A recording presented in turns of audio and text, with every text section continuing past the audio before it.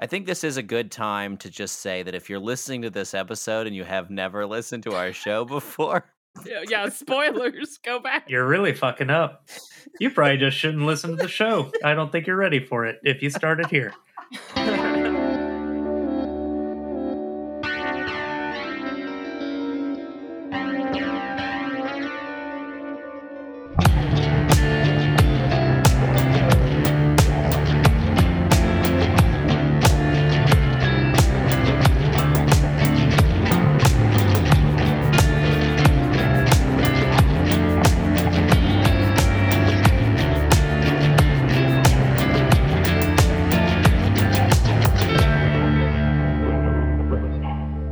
Hello, and welcome to your favorite show, maybe your second favorite show. Wow. It's Shrimp and Grits.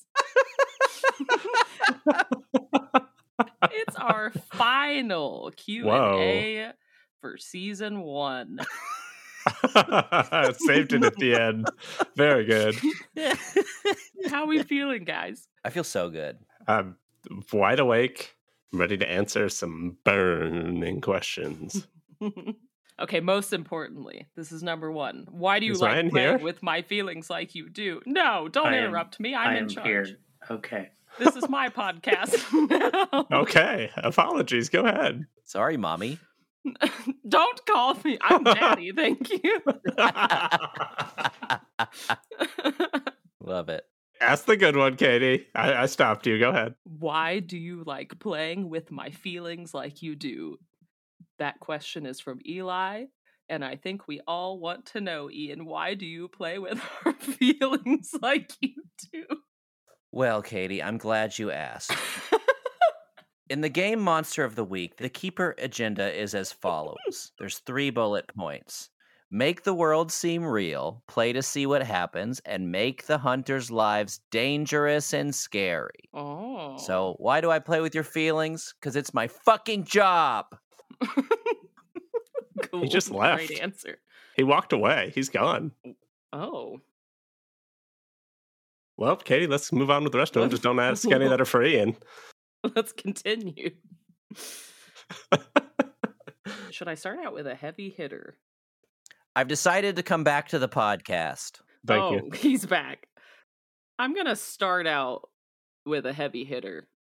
I'm going to hit everyone in the feels. I'm so sorry. Ian, this question is from Ghost. Ooh. Did you ask? Did you ask or warn any of the cast about any? Mm-hmm. Did you ask or warn any of the cast about Ignis's death, or was that a complete surprise for everyone? How much shock, rage, and tears were there in the moment if it was a surprise? I don't think I warned anybody. No, Is that right? I'd like to take this question. Ian didn't warn anybody, and there was no sadness. There was only rage. I was very, very upset, and I fought it. I got aggressive. No, I didn't. But I'm sure we did cut out a lot of just being surprised and not knowing if this was really happening. Because Ian does this thing, I don't know if you've noticed over 80 episodes, where he'll say something completely out of pocket and act like it's really happening. And then he'll be like, no, I was just kidding. And it's not. He does that a lot. And I thought that was one of these times. I thought, yeah, that was one of those times. And I didn't react well. But, you know, we worked through it as a team. And we got over it, and we moved on. Here's my thinking here, right? Like, I knew that I didn't want Ari to die until he was able to at least attempt to fight and kill Goodfellow. I wanted everyone to be able to contend with their own nemesis. You know, Sarah got to kill her dad. Ray eventually got to kill Genevieve. So I wanted Ari to be able to kill Goodfellow. And so when he doomed himself, when he spent his last luck, I had to think of something horrible to do to him that would be worse than death, right? So Yeah, that's what it felt you know, like. Ignis was the obvious, unfortunate target as a storyteller. Did help lead into my apotheosis, which I think was useful for the narrative. Oh, yeah.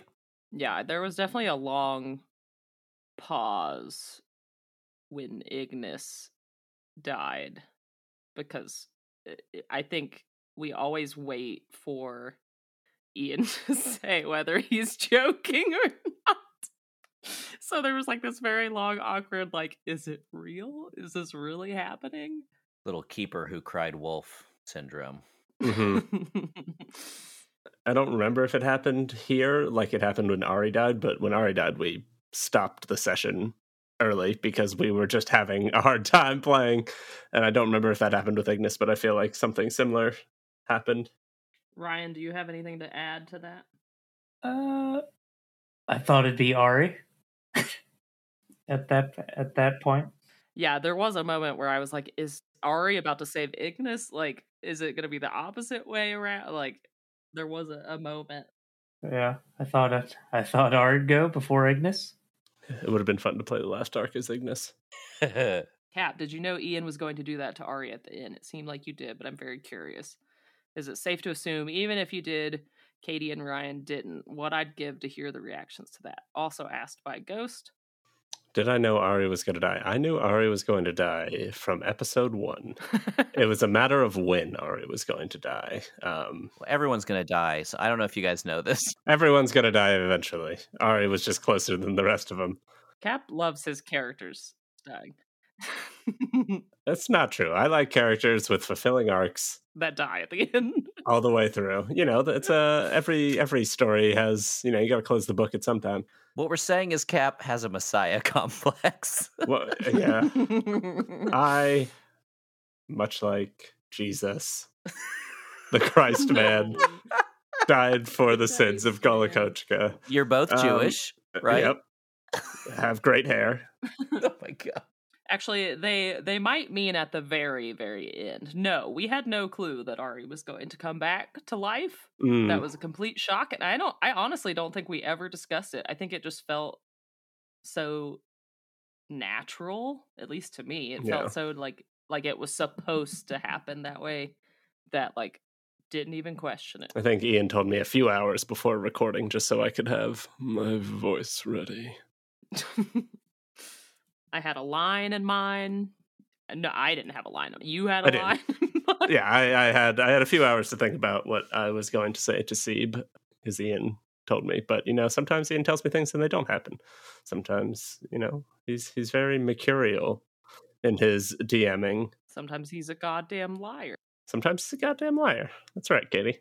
Obviously, I'm trying to tell a good story to our audience, but it's also very important to me that my players enjoy the game. And so I don't want to just like outright tell them everything that's about to happen, because I want reactions to be genuine. I want them to be feeling real things, etc.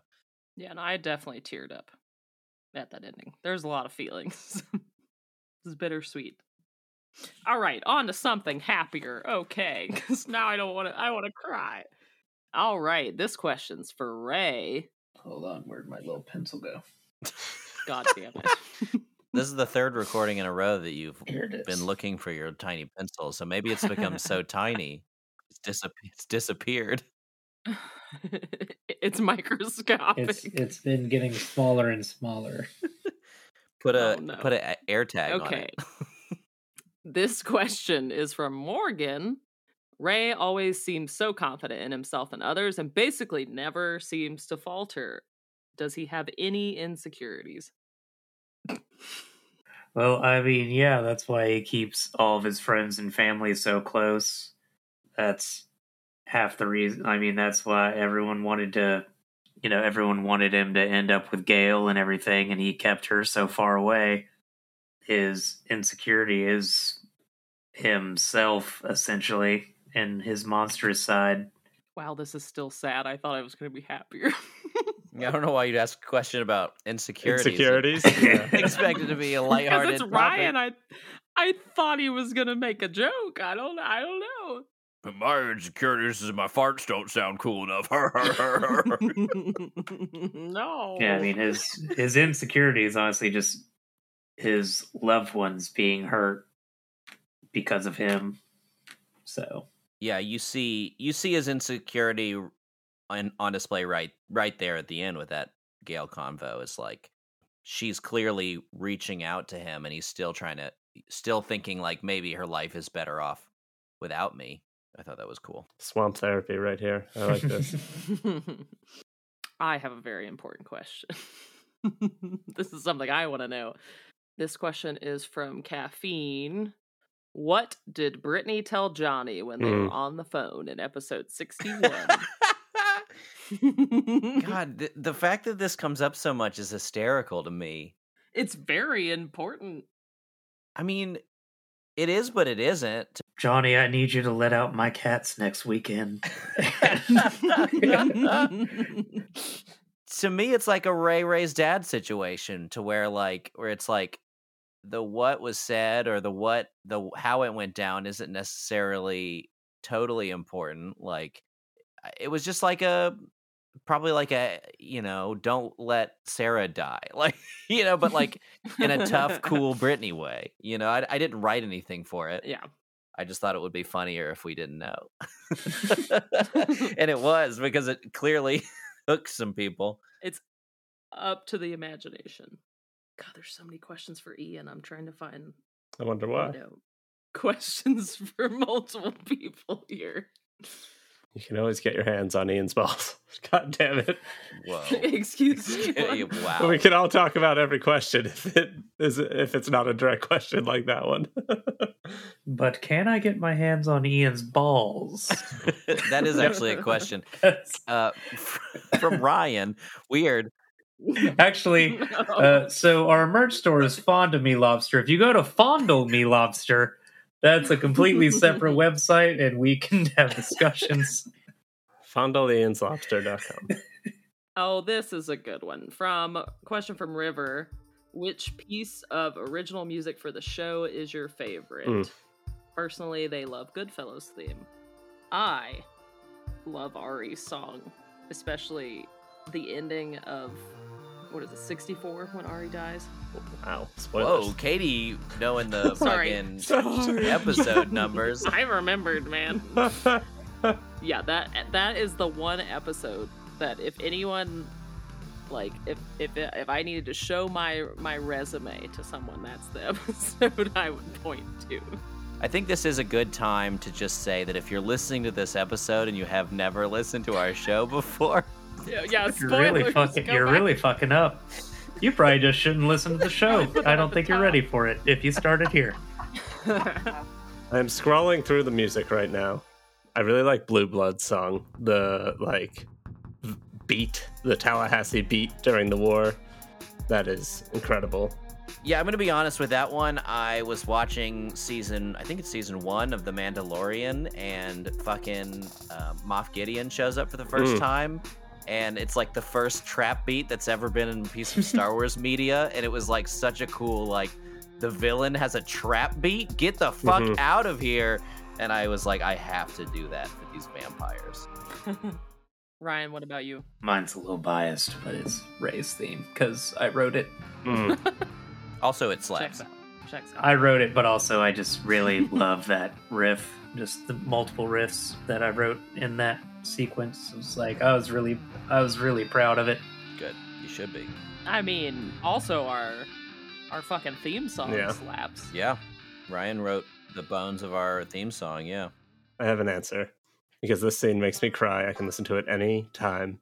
From the first Halloween episode, the last scene with Barb, the Barb the River Maid song. That is my favorite scene in our entire show, I think, and that is my favorite song in the whole show. Wow. It is so good. I can say that confidently. That scene is I would give it an award if I could. My favorite might actually be the Genevieve theme. Ooh. Because it was fun. I didn't think I was very good at slide guitar until I recorded it. And also, like, anytime I get to play, like, rock, basically, it's a good time for me.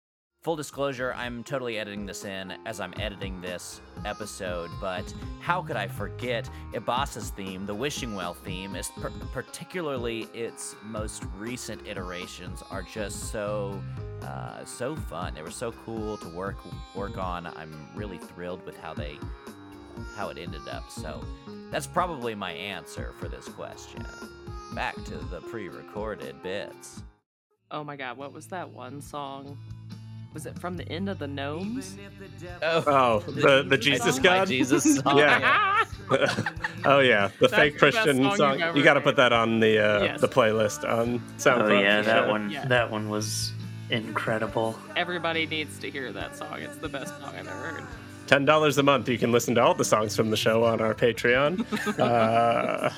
Good plug. Good I plug. promise I will update that at some point. I'll also say on Patreon, I was also very proud of Gator Crab's theme because Oh, that was so good. I also wrote that one, but it was so goofy and Banjo Kazooie themed. And I was like, damn, this is cool. I enjoyed that. You make good music, guys. Cap and I have nothing to do with it. Cap and I are basically useless. Yeah. Moving on. Okay. All right, this question is from Faye. At what point was there a plan for how the final arc was going to go down conflict-wise? Like, was Atlantis in the works from the beginning? Was there an alternate plan that was scrapped as the story progressed? Or was it just kind of feeling it out until it came up naturally? Well, you see, Faye, we really wanted to take a Oh, where's this going? No, keep it rolling. Yeah, I love this. I Who's instantly this? lost it. I had no. Professor Raymond, let's go. I have my books open. I'm ready to take notes. I too want to know how early you actually planned Atlantis. Day one, right? Oh, Atlantis? Yes, Atlantis was in the works from the beginning. It's the disc. The disc was Atlantis. It always Oh yeah, was. shit. Fuck. I forgot. There was always a person in the disc. I don't think I had like figured out who Calliope was until a few arcs in. Mm-hmm.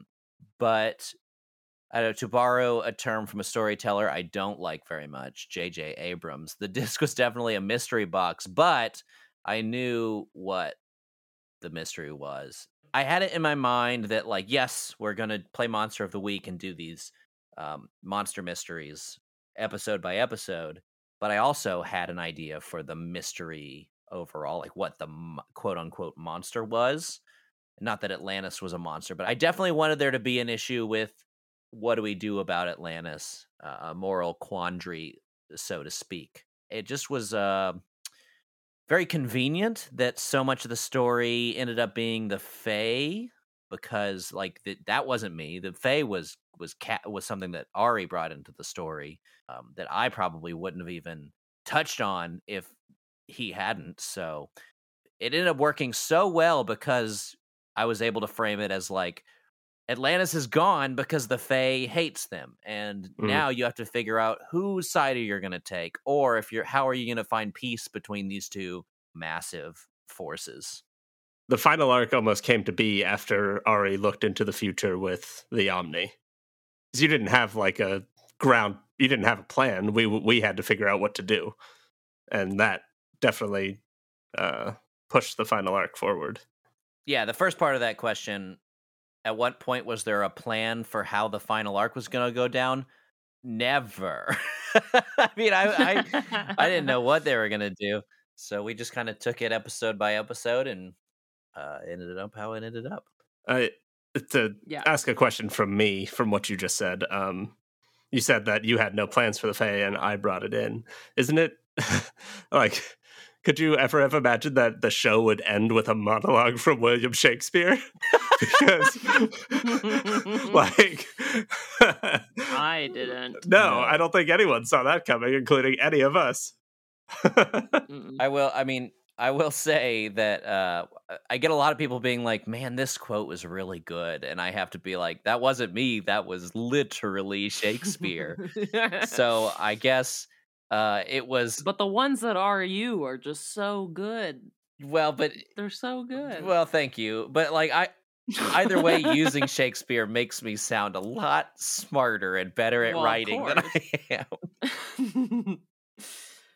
Kind of piggybacking off of that, Jake asked Ian, how much of the world building and story did you start with? To what extent were you writing as you went along? Did you have an end in mind when you started, or did it evolve to the ending? That's a great question. And I kind of touched on that. I did have Gullacochica, the setting, planned. I had a Monster of the Week group that I ran with. I convinced my D&D group to switch to Monster of the Week. Ryan and I had already started talking about making a podcast someday. And I was like, okay, but if I was going to do an actual play, I'd probably want to run a system like Monster of the Week. So I essentially play tested the first part of our campaign with this other group. I mean, I guess what would eventually become our campaign. And yeah, I ran through more or less with the same notes the Trash Golem arc, the Trash King arc, the Swamp Ape arc, that is, the Siren arc. So those 3 arcs I had actually already played with another group. They ended up entirely different. I don't remember what they did with the disc, to be honest with you. They didn't give it to their boss who worked for a magical organization. Yeah, they definitely didn't give it to their to the FAE, to Goodfellow. But you know, that's about all that I had planned before we started recording. The Wild Arc was totally thrown together based on wanting to go arrest Zegnar. The Tate's Hell arc, obviously, or the Tate's Hell episode. I think all of the arcs were fueled from our failures. I mean, that's how Monster of the Week works, but that kind of feels like what happened. Yeah. We had like 3 Tallahassee arcs because we fucked up every time we went to Tallahassee. Okay. From one of our earliest listeners, shout out to Jaguar, one of the best people. Ray was the only one who did not change playbooks, while everyone else changed at least once. I was wondering how this impacted the dynamic of the game, gameplay, everyone's understanding of each other as characters. I'm going to kind of piggyback off that and ask, if you had changed playbooks, what playbook do you think you would have gone with? Well, I'll start with what you asked, which if I had to change playbooks, I probably would have went with The Chosen. Interesting. Because that's the only thing that would have made sense to me as a character. The Prince of Atlantis. Ooh.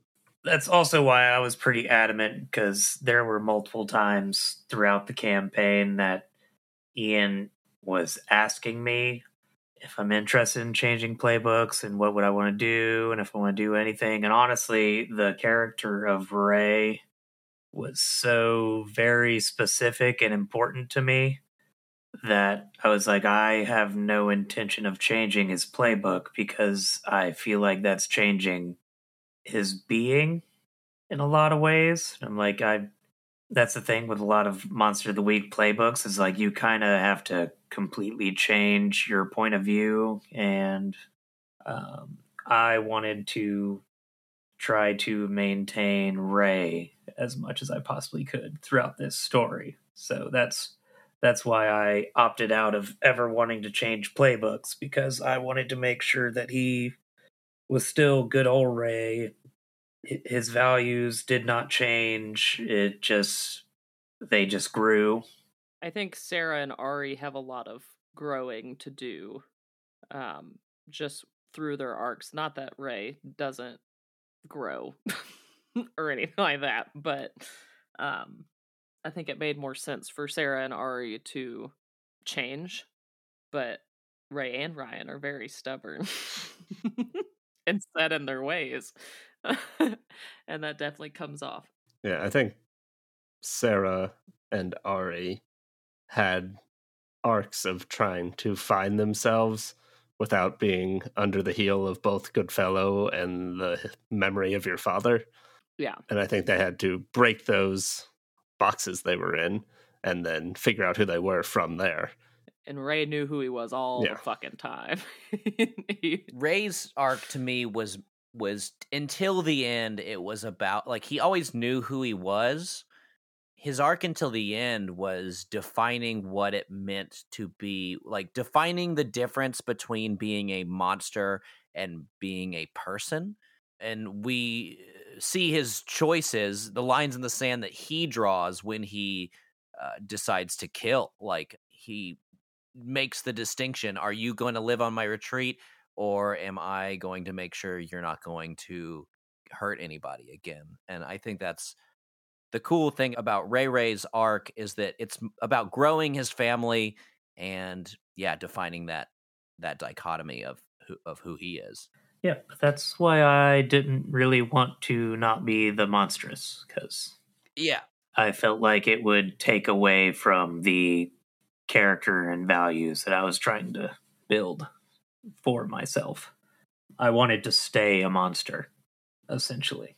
And kind of along the same thread, this question was asked a lot, but I personally like the way that Jay asked it best, so I'm going to read that one.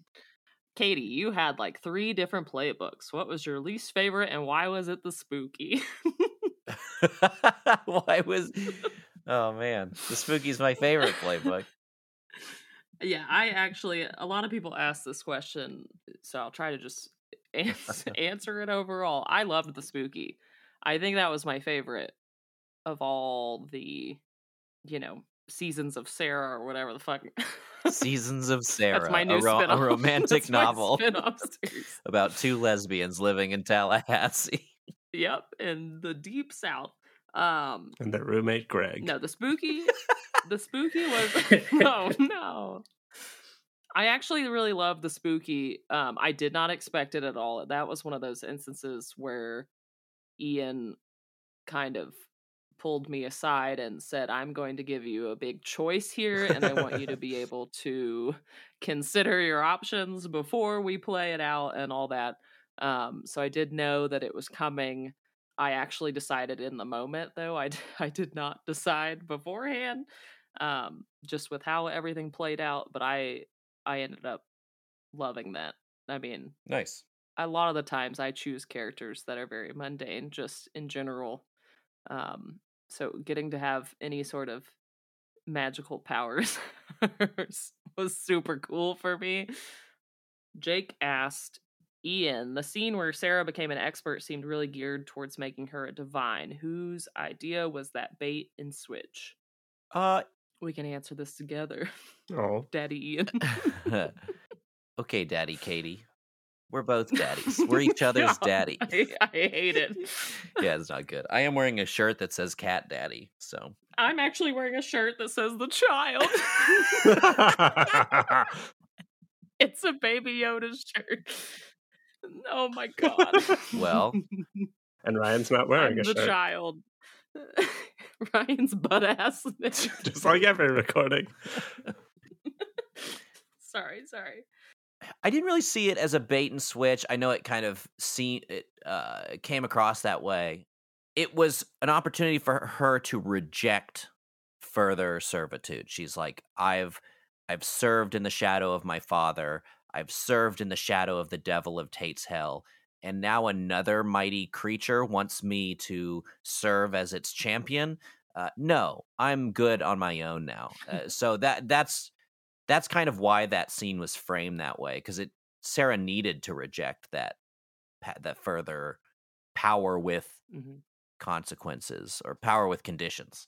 Yeah, and that's why I, was drawn to the expert, because I did feel like that completed Sarah's arc, finally coming into her own, realizing that she's a badass monster hunter and she can fucking do this. Our friend Susanna asks, what were everyone's favorite monsters? I want to hear from Ian first, I think. What was your favorite monster? You were the monster daddy. My favorite monster is the friends we made along the way. I mean, that was my answer. Damn it. Christ. I'm looking at just arc titles here, kind of refreshing my memory, because it's hard to not just say all of them, because they were all monsters I was excited about running. The lighthouse guy, but to be honest, lighthouse guy. Oh, I changed my answer. It's the lighthouse guy. Yeah, Willem Dafoe. I also really liked Gear as a monster. Gear was a fun, like, quote-unquote monster because they, as a faction, were the true monster of the Altamaha arc, which was cool because, like, you frame the monster as the monster and it ends up that the monster is the victim. I thought that was a fun trope to turn around. Off the top of my head, I gotta say, I don't know if it is a monster. We fought them, but Prince Pool, was so much yeah. fun throughout the entire show. Like the fight where we all switched bodies in the wild was very fun. And then Pool coming back in clutch, being the Pumpkin King at the end, and just pool party jokes, way too fun. True. Maybe the most villainous, most scary is the Trash Ape. I mean, well, we've never been so conflicted, like as a party, as to what to do with somebody, and they were the most truly evil monster, I feel like. I mean, Goodfellow, obviously, blah, blah, blah, but the Trash Ape was just vicious and cruel. I hate them. Oh, I kind of want to, like, just for a second, open up the Swamp Ape conversation. Ew, stinks in here. Because knowing what I think the true origins of the Swamp Ape were, I kind of view the Swamp Ape as, like, sort of a victim. Oh, hot take. Well, because, like, I don't know, he's clearly a science experiment gone wrong. Yeah. But I don't know. I guess I view him as maybe the ultimate manifestation of if Ari never left the FAE. You know what I mean? I was about to say the same thing. He reminds me a lot of Ari if Ari just didn't learn, you know? He's an example of when you let your trauma overcome you, I guess, is what I'm saying. No, I feel that. That's why I had such a hard time killing him. I feel like Ari tried again and again for him not to die, but there was really no place to put the Swamp Ape because they smell so bad. Ryan, Katie, favorite monsters? Mine's very obvious. It's Genevieve. Yeah. It has to be Genevieve. I answered the Ray's insecurities questions earlier. Like, I consider Genevieve like all of those insecurities Sure. that Ray has to fight. It's also like the evil mirror of Loretta. Outside that, I mean, shit, I have so many. Just like, you know, the friends that we met along the way. I love Alti and Alma. I love Carlita. Kevin, Bigfoot. Mm-hmm. That was a fun thing for me. I do love the dynamic with the skunk ape. Specifically characters that Ian, or monsters that Ian acts out. I fucking adored Nox. Yeah, Nox was hilarious. Oh, you mean me? Like Winnie the Pooh. Like I might think Pooh. daily about the scene when we're in Donnie's office and Ian just decides that Nox is in the. We're all in the office, and then Ian decides Nox is in the corner. I probably, like, I know that's not canon, but like I probably think about that on a daily basis.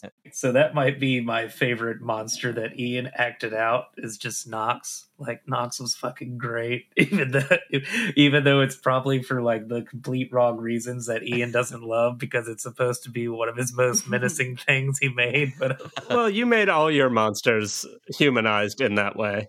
Well, and I knew from the beginning that Nox wasn't Sarah's villain. Nox was Danny's villain. So, yeah, there was definitely an intention to make him not totally serious, because, like, I knew that it wasn't going to be the biggest deal. Like, you know, eventually he was going to die, but I knew Sarah's real challenge would be taking out Danny. Yeah, and we didn't know about Danny when we met Nox. I mean, we knew about Danny, but we didn't know about Darth Payne.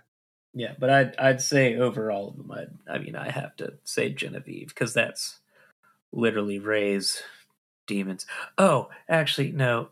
Speaking of Ray's demons, oh my God. Claude. Oh yeah, Claude. I have to give Claude honorable mention, because I literally created him in my dreams. That's a really good point. I was gonna say Claude. I literally dreamt Claude, and then I messaged the group, hey, I had this weird dream about this really shitty little imp that just kept trying to do good and be scary, and he was just kind of a little piece of shit. It's just like, I have a, so yeah, Claude is close to my heart too. Of course. Katie, what's your answer? All right. Oh, I was gonna say Claude, so Nice. he answered it for me. Why do you like Claude? The fucking voice that he so true. to. Claude became my best friend. That was like my favorite interactions. Sarah interactions were with Claude. I love getting to be fucked up. Whoa. On Hot Wild take. Nights or whatever the fuck I was. Every time I got to talk to Claude, it was amazing. All right. This question is from Lauren.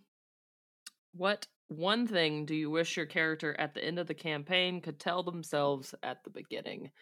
I don't necessarily know what Sarah would say to Sarah, but I know what I would say to myself at the beginning of this. I think that we have all grown so much, just like as people, as friends, as players. I definitely look back. I think it was Cap making the thing for Twitter the other day that had like the flashbacks with our first recording session, and like when Ian said, "I'm your keeper" or whatever, and like Great impression. we sounded like babies, and I don't make fun of me. That clip of Sarah talking about like pulling Johnny Metters over or whatever happens in the first 3 arcs, and I would just tell Sarah to just lighten up. Trust your gut. Nice. Use the move. Yeah, because I think that I've become more confident. I know that Cap has definitely... Wow. I was going to give you a compliment. I know. Cap's definitely, grown as a human and a player. Ryan's still the same old stubborn Ryan, but he's still great. He always was. And Ian, of course, had to let go of a little bit of control. I didn't mean to answer that whole question. Yeah, I don't even remember what the question was. You almost didn't answer the question. I don't feel like you answered that question at all. Ray would tell himself he needs Dump to work the kitchen that night, and he can't have the weekend off. Oh my gosh. That's a good one, to be honest with you. If I'm being completely real here, just, hey, Dump, you can't go to the beach. I'm Jumanjiing this shit. I should have spent a luck to save Isolde. You need to find Seb Tate and work on your character voice.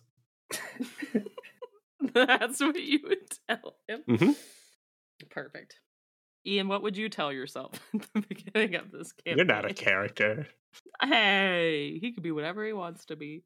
I would tell myself to get the truth out there sooner. Because in the end, It was the truth that saved Gullacochica. That's true. The episode was called that.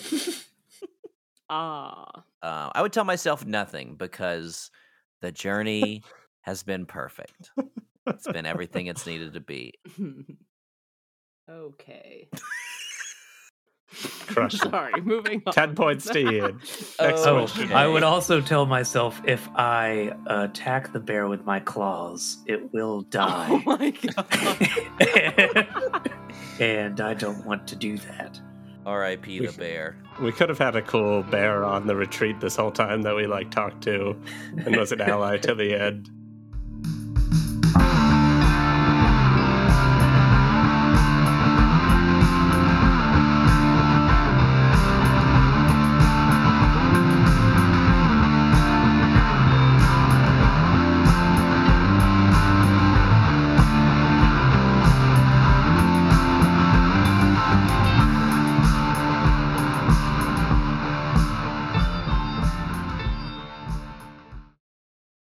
Hello and welcome to Shrimp and Crits.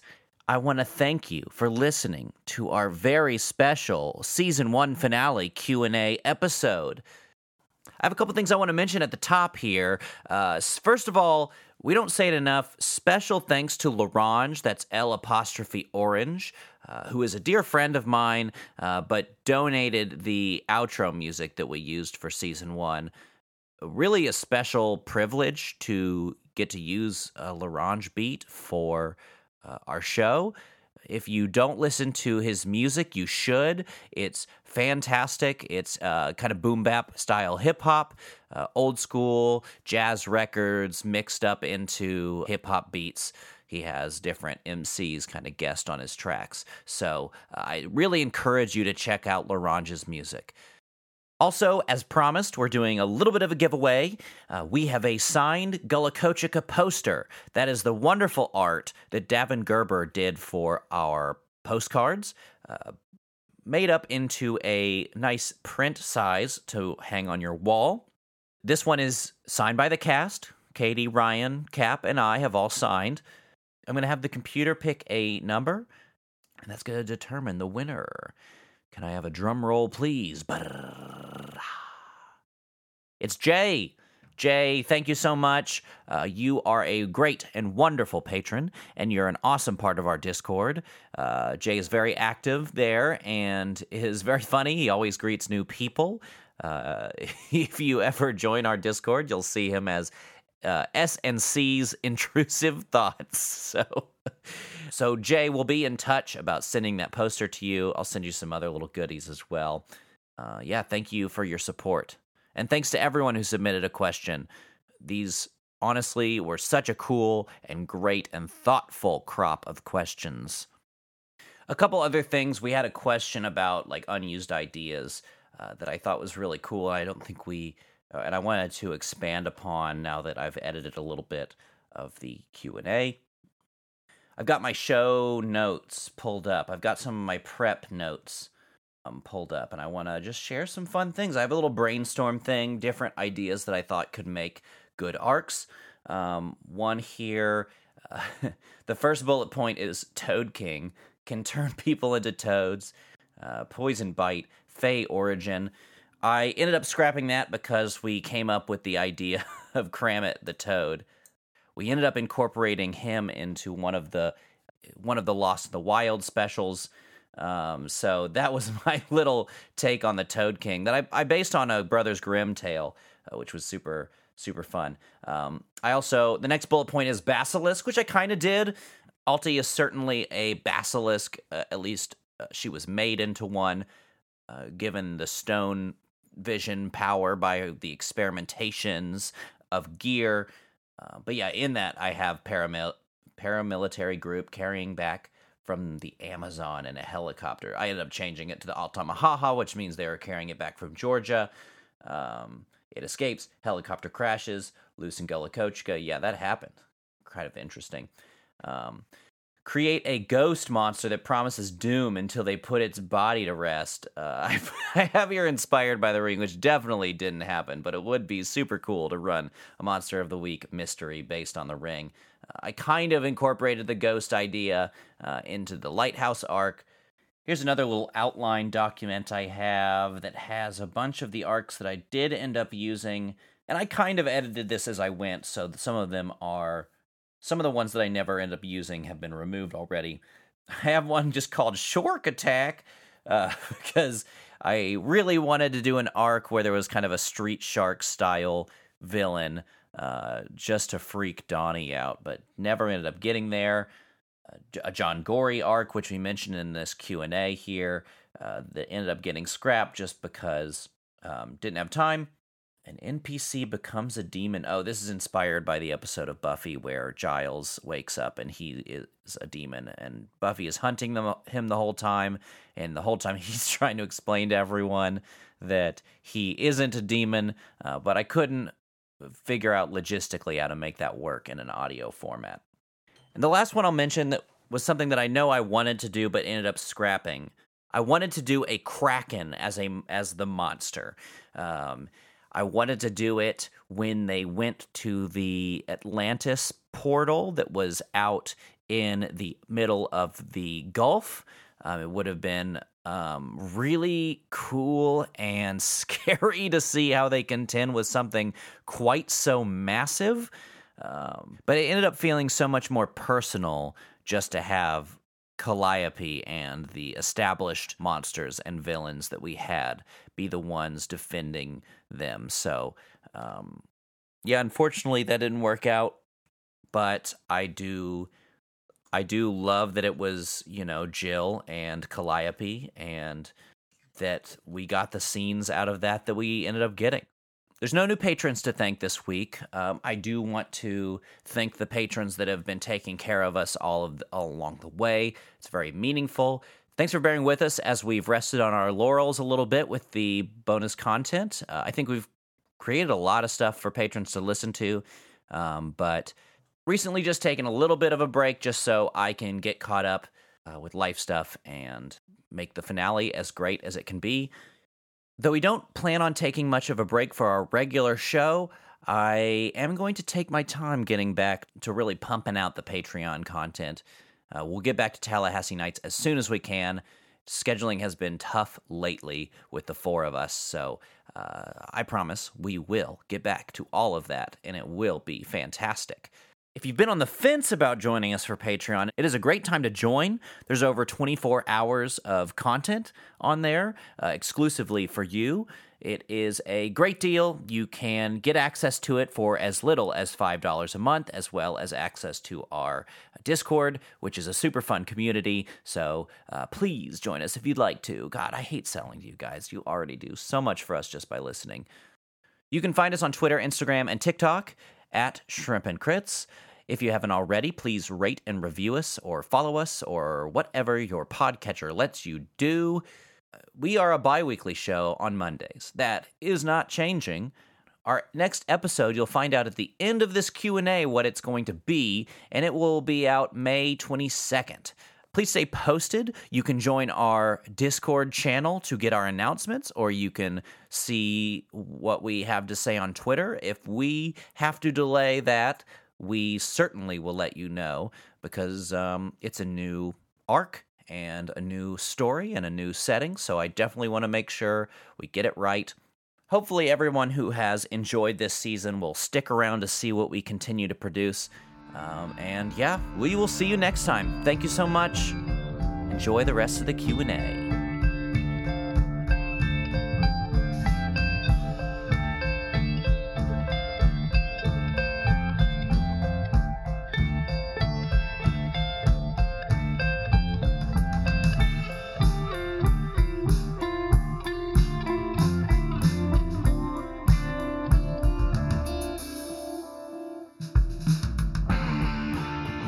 Okay, here's a good question. Asked by Dixon. Did the Wild Atlantis and the Overgrown start an interdimensional sports league as a way to sort out all their differences? Okay, I do want to chime in immediately here. When I was writing my narration for the epilogue, like what Gullacochica looks like now that everything's integrated, I considered there being like a sports arena, like where they're playing some wild sport that's been invented by the combination of like football and Atlantis technology, but it just would have been too much to put in a quick monologue. Be a good way to bring our Gullacochica Guppies back to the main stage. Yeah, the hockey team. True. It actually, honestly, here's my totally canon answer. I will accept no other variations.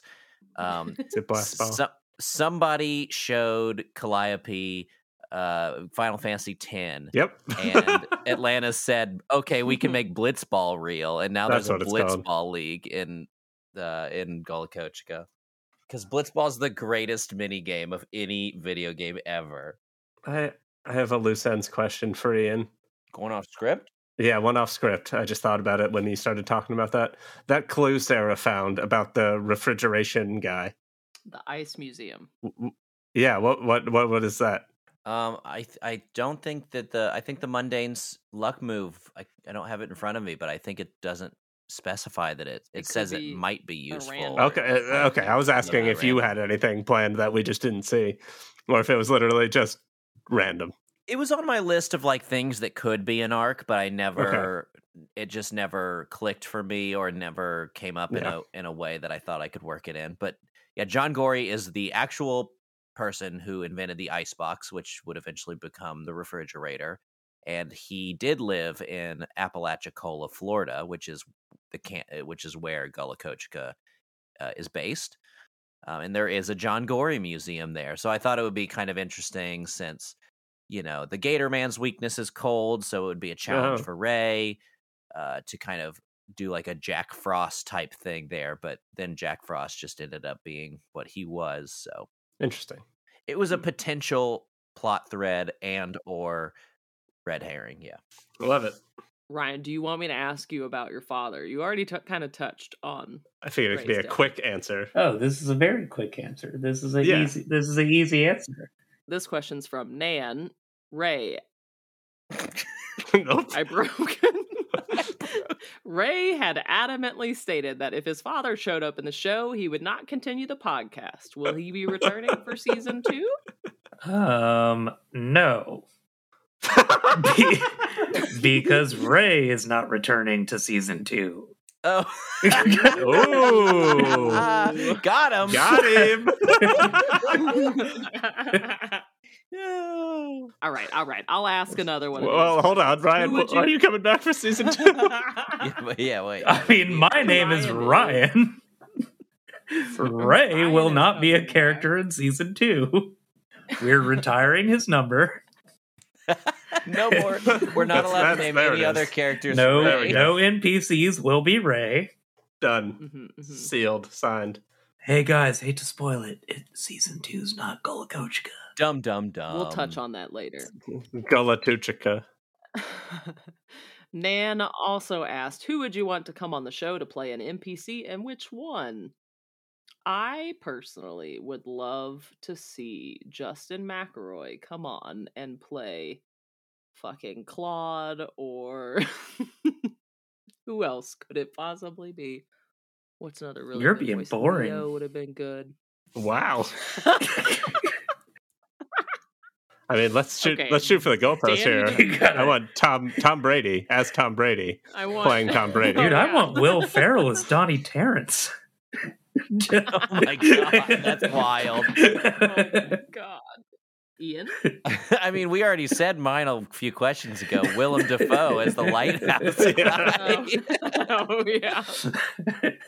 Willem Dafoe is all the characters except for Tom Brady, obviously. Well, here's a good question. Loop asked, how y'all doing? Good, and you? Oh, I'm glad to hear it. Well, this kind of piggybacks. So Kylie asked, how have y'all dealt with session bleed? Like, did you have post-recording check-ins after particularly difficult sessions? I imagine if I was crying after listening, y'all were in the thick of it during and after. Our first big conflict was the fight in the cloud. Yeah, that fight felt weird. It felt real. So weird. Yeah. Instead of a blooper that episode, we actually had a very, very genuinely heartbroken Cap asking how he could fix it. And it makes me want to cry every single time I hear it. But I mean, no, we're all really good friends. I think we have, a handle on reading each other at this point. So, if there's ever any issues, I feel like we hit them head on. And when Ari died, we tried to jump into the next scene, and then we recorded like 30 minutes, and we were like, we can't fucking do this. Yeah, we didn't use any of that. I don't think. That was the only time that I remember that we've ever scrapped a large portion of recording, and it was because we tried to record a little bit of the next episode after the scene of Ari fucking flying into the goddamn green star or whatever. Yeah. Just didn't feel right. Nobody was able to focus, so we just I did use some of it. Like, I think I used parts of your conversation with Brittany. I think I pieced some things together. You could tell how fucking unhinged I was, because that was when the moonwalking finger gun scene. But that was so good. That was classic Katie. But I was just trying to cope. I was so fucking sad, and I was just trying to be funny. We do deal with a lot of intense and deep things on the show, but like on our side of it, before you hear it, I think specifically about scenes between Ari and Goodfellow in like mid-season, there's a lot of intense, like almost yelling at each other between Ian and I, and sometimes we did those scenes just him and I, but we take our time in those scenes and we go slow and we think about what we're going to say, which doesn't translate to how the scene plays out when it's edited, but it does help having time to think about what you're going to say in that character so that you don't bleed into it. Also, in almost every one of our most serious scenes, I have edited out a bunch of really stupid fart level jokes Yeah. from adjacent dialogue lines. So sometimes, yes, the scenes are really heavy, but we're feeling okay because we're breaking the tension by goofing off a little bit. Like literally anytime anyone says a word slightly wrong, we need to take 5 minutes to talk about it. Like the pee foul. We're all pretty big on mental health, and I don't think we've never recorded if one of us was not feeling up to it. Yeah, exactly. Thankfully, we haven't really had to deal with delays other than planned like vacations and whatnot. Mm-hmm. But I think I make it pretty clear that I would rather just cancel a session than put anyone's mental health at risk. All right. And you can go to betterhelp.com. You took it out of my mouth. I was there. We were all there. /shrimp. If your podcast won't delay for your mental health, then you need to go to betterhelp.com/shrimp. All right. This question is from Tarquin. What are the logistics of Ari coming back after using up all his magical energy? Can he no longer use magic, or was he in a sense reborn prior to his apotheosis state? I think we touched on this in the Discord chat. But, Ian, if you would tell our listeners. Yeah, okay, yeah, so I view it as a rebirth of sorts. Like Jesus. The way the way the chronicled magic works is the chronicler has to write the story. But at that point, it's not up to him how powerful the chronicled become. It's how widely and often, I suppose, the story becomes enjoyed. So maybe there's an intangible element to it. There's an unpredictability to it. I view Ari's return as a rebirth. Like, this is a different Ari born of the stories told about him, which makes the ending a little bit more on the bittersweet side. But, it gives more weight to his death because he doesn't return as he was. He returns as he will be. And I think somebody else asked, does this mean, I don't know who asked this, does this mean Sarah and Ray are also chronicled? That is asked by Ghost once again.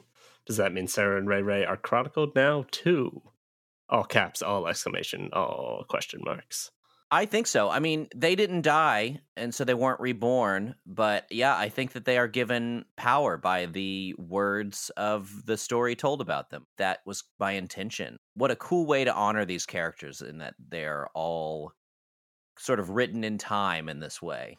It's also kind of fucked up when you think about it, because aren't the chronicled like immortal or some shit?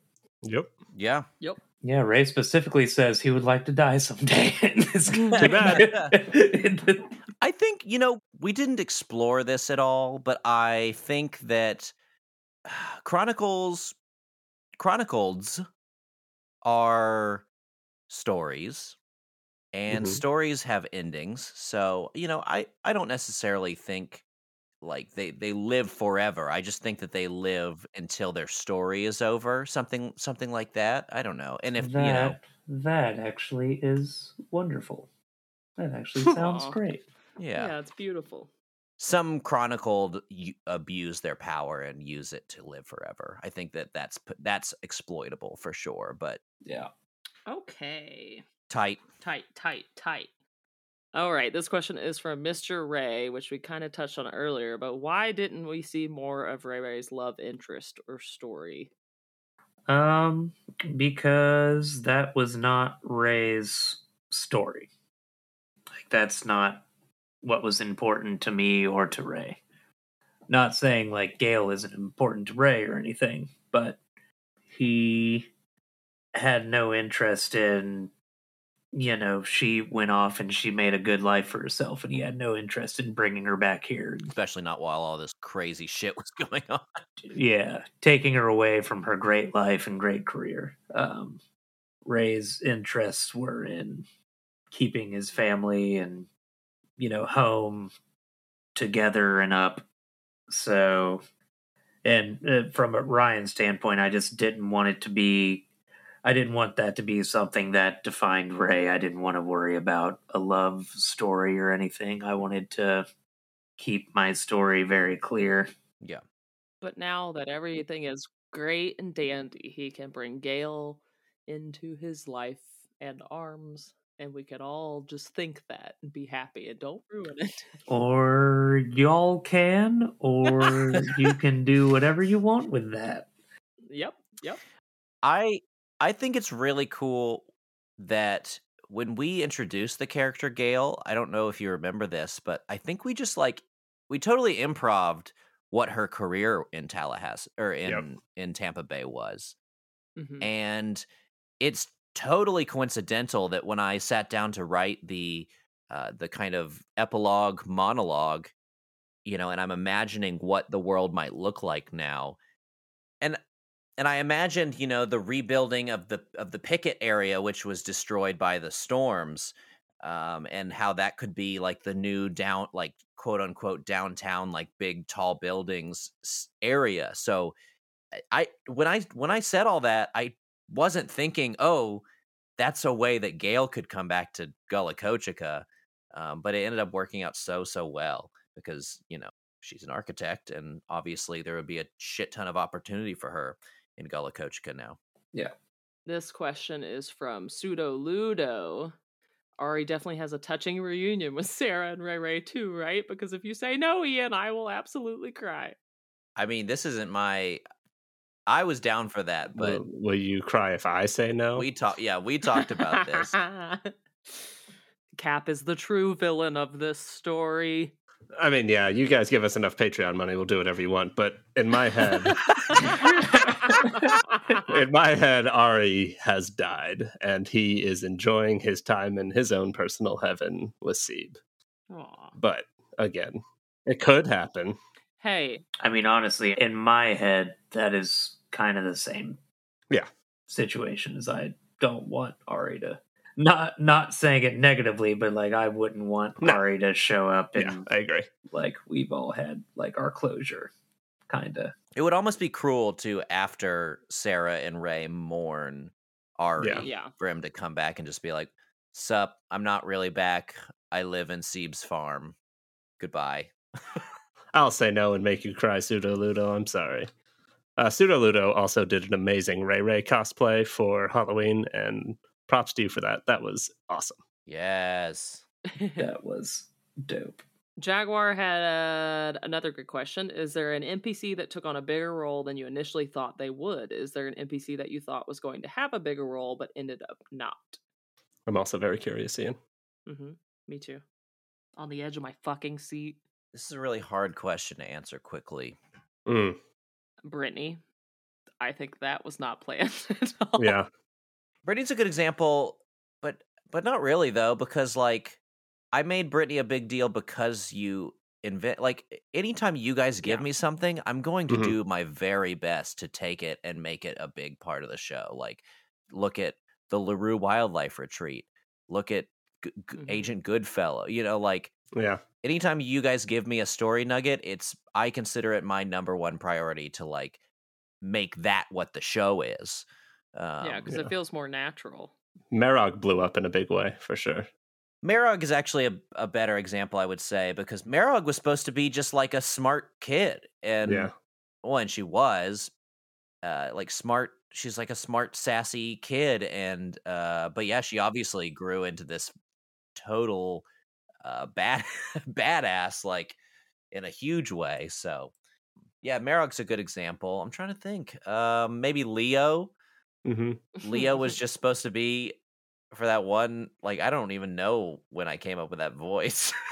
And Thick Rick, obviously, way bigger role than initially intended. Almost the entirety of the final episode of our show was. Yep, this fucking guy. All right. And a couple people actually asked this. I think Ghost asked something similar, and River asked, would it be weird if fans sent you guys stuff from other the postcards, and I am actually sitting in front of the dang beanie that our listener, God, I hope they're still listening. Sarah from Mississippi made us in the very beginning. So yes, the answer is yes. Send us whatever the fuck you want. Maybe not like foot pictures or like, weird things. Don't send us whatever the fuck you want. Think carefully about the things you send us and how we will react to them as human beings. But we definitely love, I mean, the postcards, even just the postcards. Ian will share them in our chat, and I think it makes my day. I know it probably does the same. Also, a big shout out to Kylie for the really fun collection of cross stitches. There was Ignis one and a dang one and a what could go wrong one with red lightning. That was a super nice gift. Yeah, we love stuff. We do. We're normal human beings. We love things. It really grounds everything we do.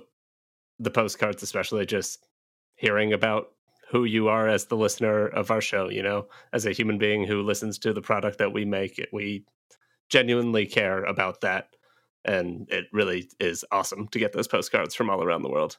There's something about like us being able to write back in character too. That's really just keeps it alive, keeps us going, man.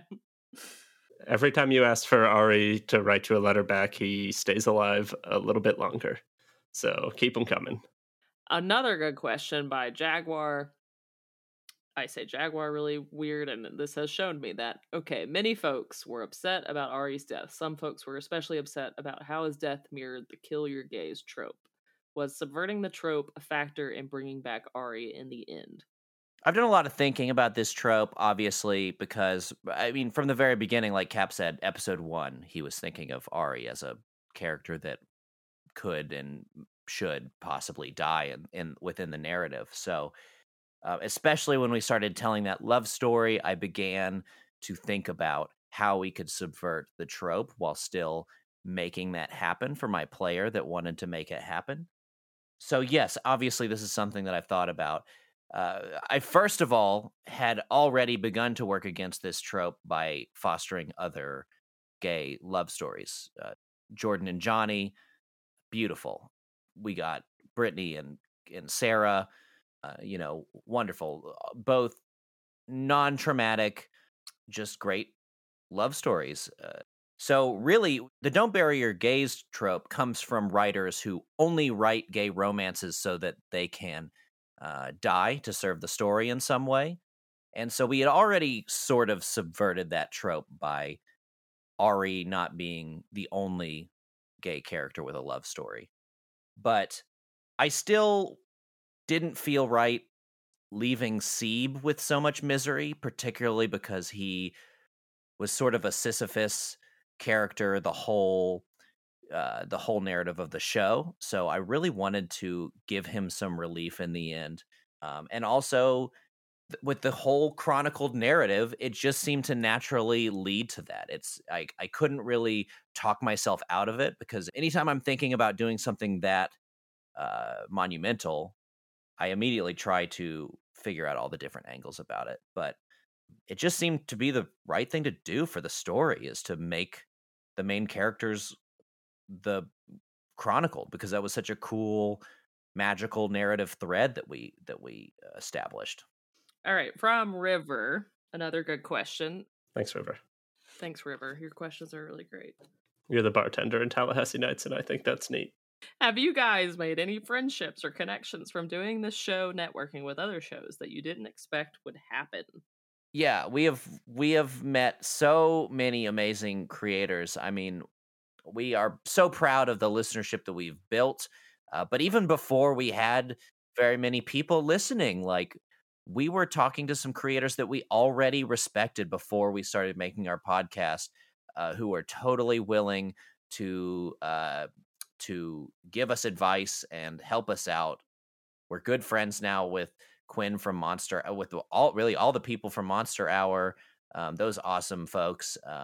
I've had conversations with Rev from Crit Show. When we first started, Susanna from Thornvale was very supportive. Rev was awesome. When we started out, Rev would message me randomly just to tell me people were talking about our show in his Patreon for Crit Show. Hearing that was like so what's the word I'm looking for? Inspiring. Yeah, it was so Motivating. inspiring to hear. First of all, somebody I looked up to so much, Rev, as a game runner. Validating, I think, is Yeah, it was super validating. Hearing him come to me in my DMs, me little nobody who just started the show, to tell me that people were talking about our show. That was like, he didn't have to do that. He didn't have to go out of his way. And then to come on our show and be the voice of the guy who Ray stole his pants. Like, come on. That's great. That was so nice. Thank you, Rev. I also want to give a quick shout out to a lot of the other Monster of the Week people that we work with. I just love so many of these people in our community. Mr. Ray from $2 Creature Feature, and Natalie from Storyteller Squad. Reed and Amelia. Yes, from Bring Your Own Mech. Drea. Yeah, Drea from Bad Heroes.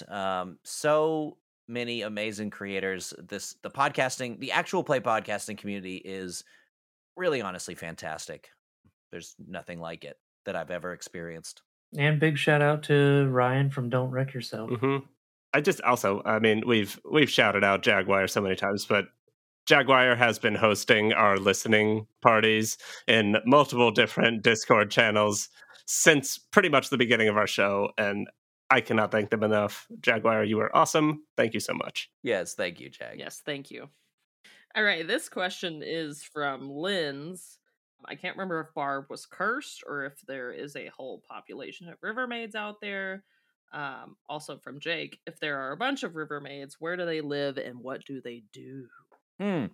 First of all, I know I've said this before, but I have to shout out my boss, Destin, who I love and hate.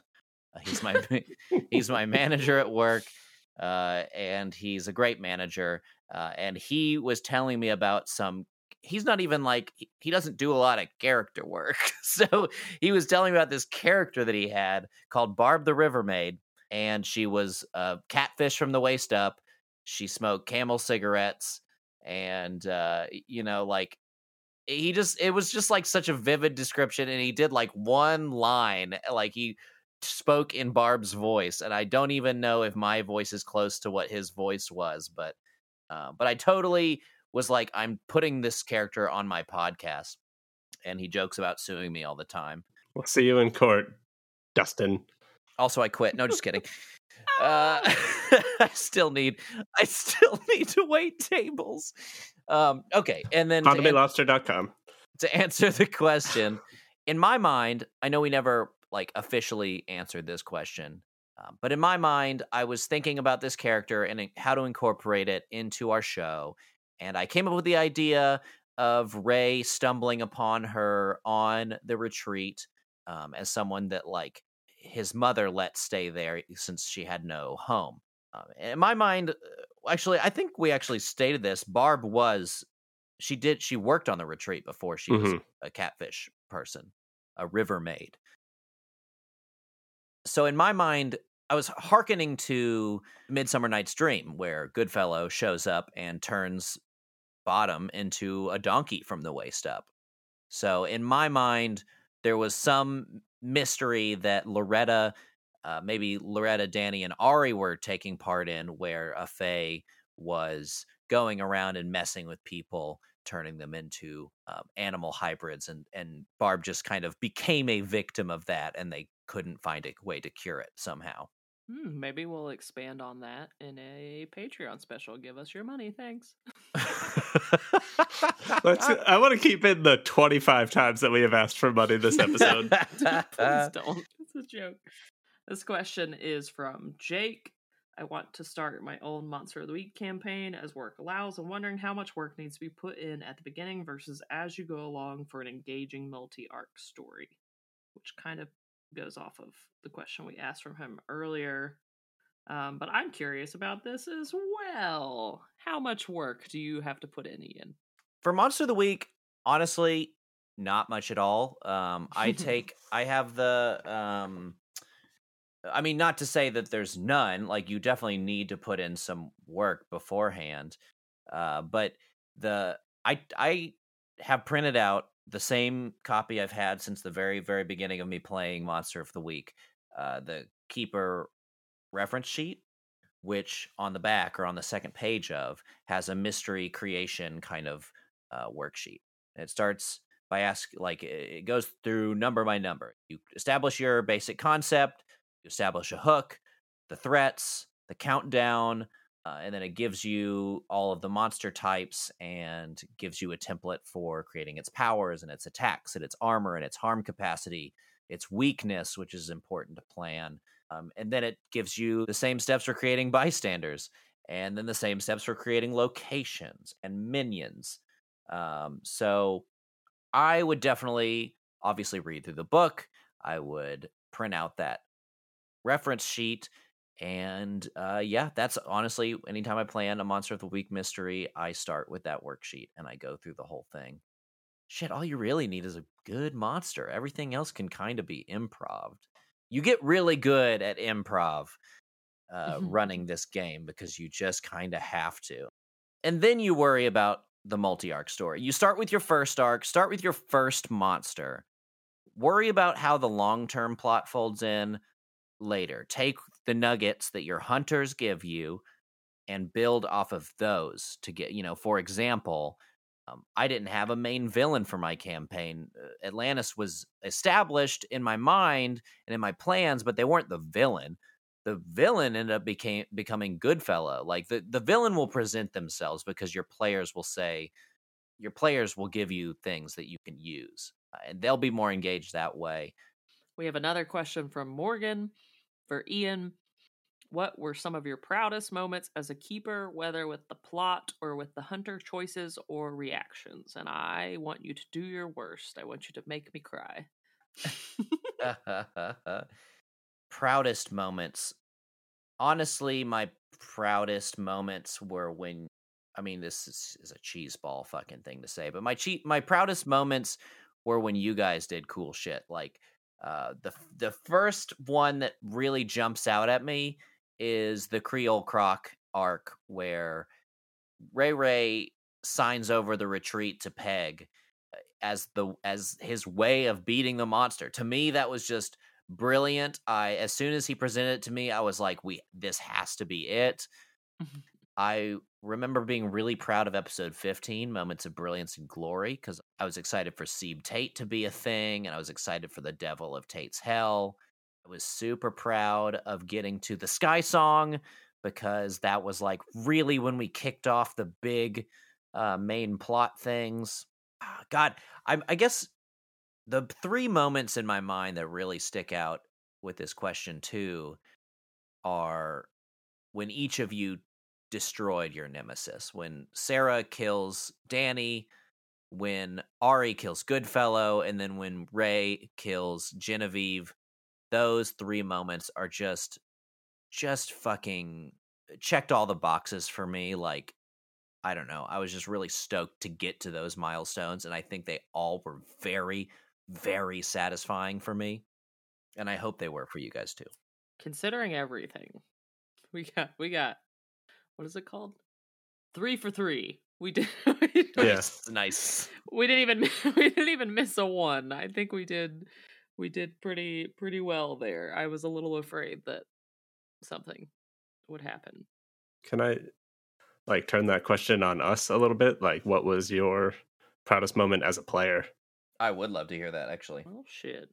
I think off the top of my head, like Ari holding the Omni's hand and looking into the future, that was that was a power play as a player on in my case, but I think it narratively worked because we had done it a few times before.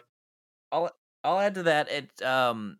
We played that like it was you guys winning one over on me, and it was, but like, to me, I was just so afraid to like make you guys do what I wanted you to do that I think that I wasn't giving you enough information. So really, that was just a good moment. But the three of us were terrified because we didn't know what to do. So getting right. a little bit of a vision of an idea really helped. Yeah, I think kissing Sebe the first time was. I'm very proud of that moment. And then you fucking flipped it on me and made him the devil of Tate's Hell, which was horrifying. I was not expecting that. A crazy story beat, yeah. And last one, I think, is quitting the FAE. That scene was very intense and manipulative and like kind of difficult to act in because of just how traumatic it was for the character. But those are definitely my top 3 most proud Ari moments. I'm a victim of a fair amount of manipulation and abuse, so I will pat myself on the back for. I don't think I knew I had it in me to play someone as abusive and manipulative as Goodfellow, and I think it was really weirdly cathartic to do so. Yeah, I think on both sides of us, me being able to fight back against someone who is manipulative definitely was cathartic to real life. Mm-hmm. Go ahead, Katie. What trauma did you work out? I mean, the first moment that comes to mind, I know that we keep coming back to this moment, but the fight in the cloud, I wouldn't say that was like any of our, strongest moments as players by any means, but just like the feeling that even just now that I get listening back to that episode and that moment, like the fact that we could just make you feel that. Yeah. I think we all felt like actual actors, and once that scene happened, it felt real then. Yeah.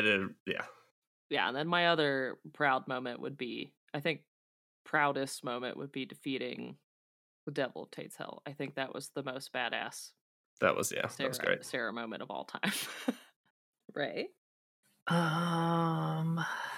We both call him Ray. It's so close to Rye, okay? Yeah, and also it's Rai on Discord. It's very close to Ray. I think my number 1 is letting Genevieve walk away. Yeah. That's just kind of Ray, just like, I won, and I don't want to kill you because you're my family. Yeah. So it was very just, hey, just, we're here. Please just, let's be here and just go home.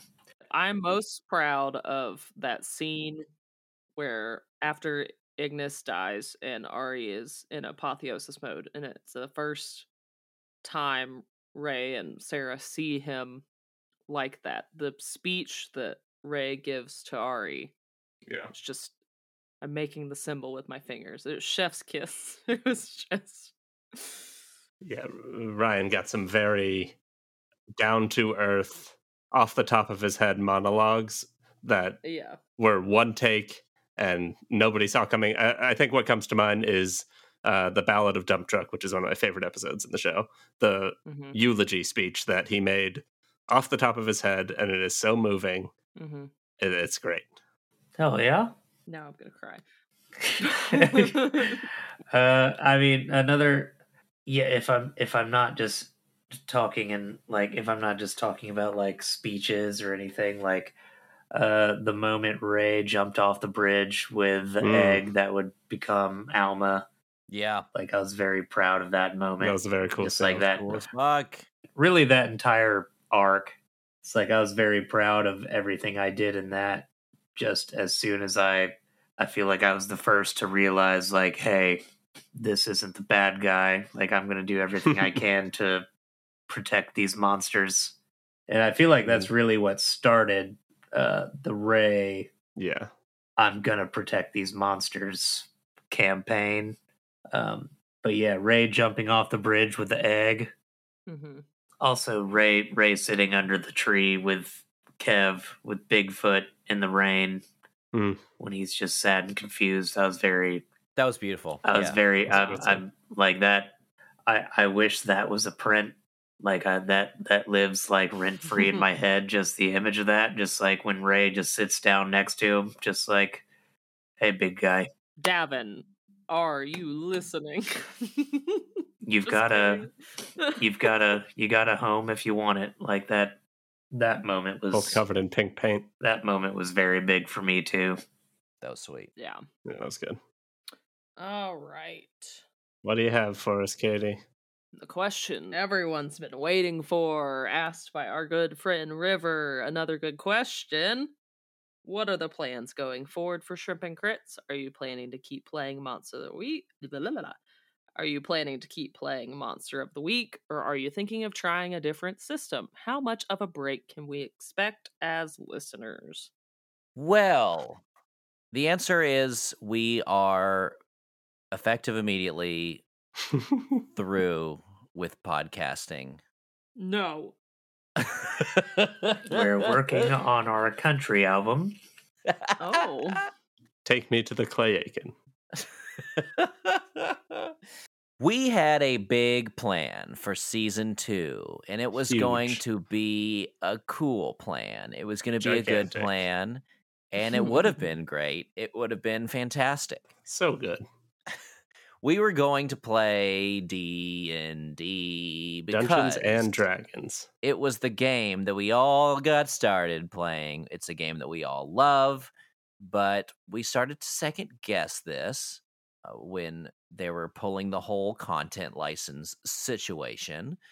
And beyond that, when we decided to play D&D, we were a much smaller show, and we've grown a lot over the past few years, and I've become a more passionate consumer of indie TTRPGs, and so I believe that we have an obligation to do our part in promoting a wider variety of systems and more indie systems. So in the interest of promoting other games and not being afraid that a large company is going to try to take away our IP because we're using their system, for season 2, we have decided nothing. We are going to, rather than jumping straight into a new full feature-length narrative, we are going to try out a series of mini arcs. We're going to try different genres and different systems.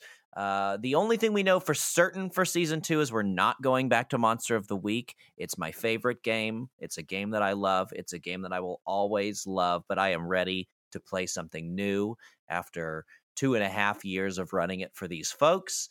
I thought you were about to say these fucks. Sorry. These fucks, yeah. These motherfuckers. And speaking of me running systems, the first one that we are going to be beginning will not be me as the GM. Does our new GM want to tell us what the first I'm the mini arc daddy is now. gonna be? I'm the daddy now. Surprise! It's me. I quit. Who would have thunk? Do you want to tell us anything about it? Our friend's game system. Absurdia. He doesn't even know. This will be a surprise to him. Hello, Quinn. I'm running a game of Absurdia for these weirdos. We're not going to give too much away, but it is called Whimsy World. Is that a big enough hint? Ooh, big hint. Big hint. I'm gonna play a character. Yeah, Ian is a character. I, too, will be playing at least one character. That's a hint, too. I will not guarantee that I play a character. Because we talked too much about Ray's dad, and now you're not coming back. But I might attend as a being. Ryan doesn't like his wife to tell him what to do. Outside of Correction, I don't like anyone to tell me what to do. No, you tell me what you do. That's how that works. I'm super excited. I've never run a game before. This will be something special, and you're all gonna be along for the ride. I can't wait. It'll be a ride. What could go wrong? I'm so looking forward to not running the game. It's going to be fun. Yeah. Sit back and be a person. Be a single person. Well, that concludes our final Q&A for season 1. I can't believe we've made it this far. as usual, we want to thank you guys for listening. Thank you for sending in your questions. We literally could not do this without you guys. You mean the world to us. If your question didn't get answered, don't feel bad. There was so many. So many. Thank you for every single Yeah, you one. all really showed up this year. It is unreal how many questions we had. Thank you all. We love you. Merry Shrimpmas to all, and to all a good night. Bye-bye now. And to all a good night. We can't wait Goodbye. to show you some things. To answer how much of a break there will be, Oh, I don't know. Probably like a week. I mean, yeah, Yeah. no break, really. We're kind of going right into it. Yep. We're diving head first. No rest for the wicked. Okay, bye.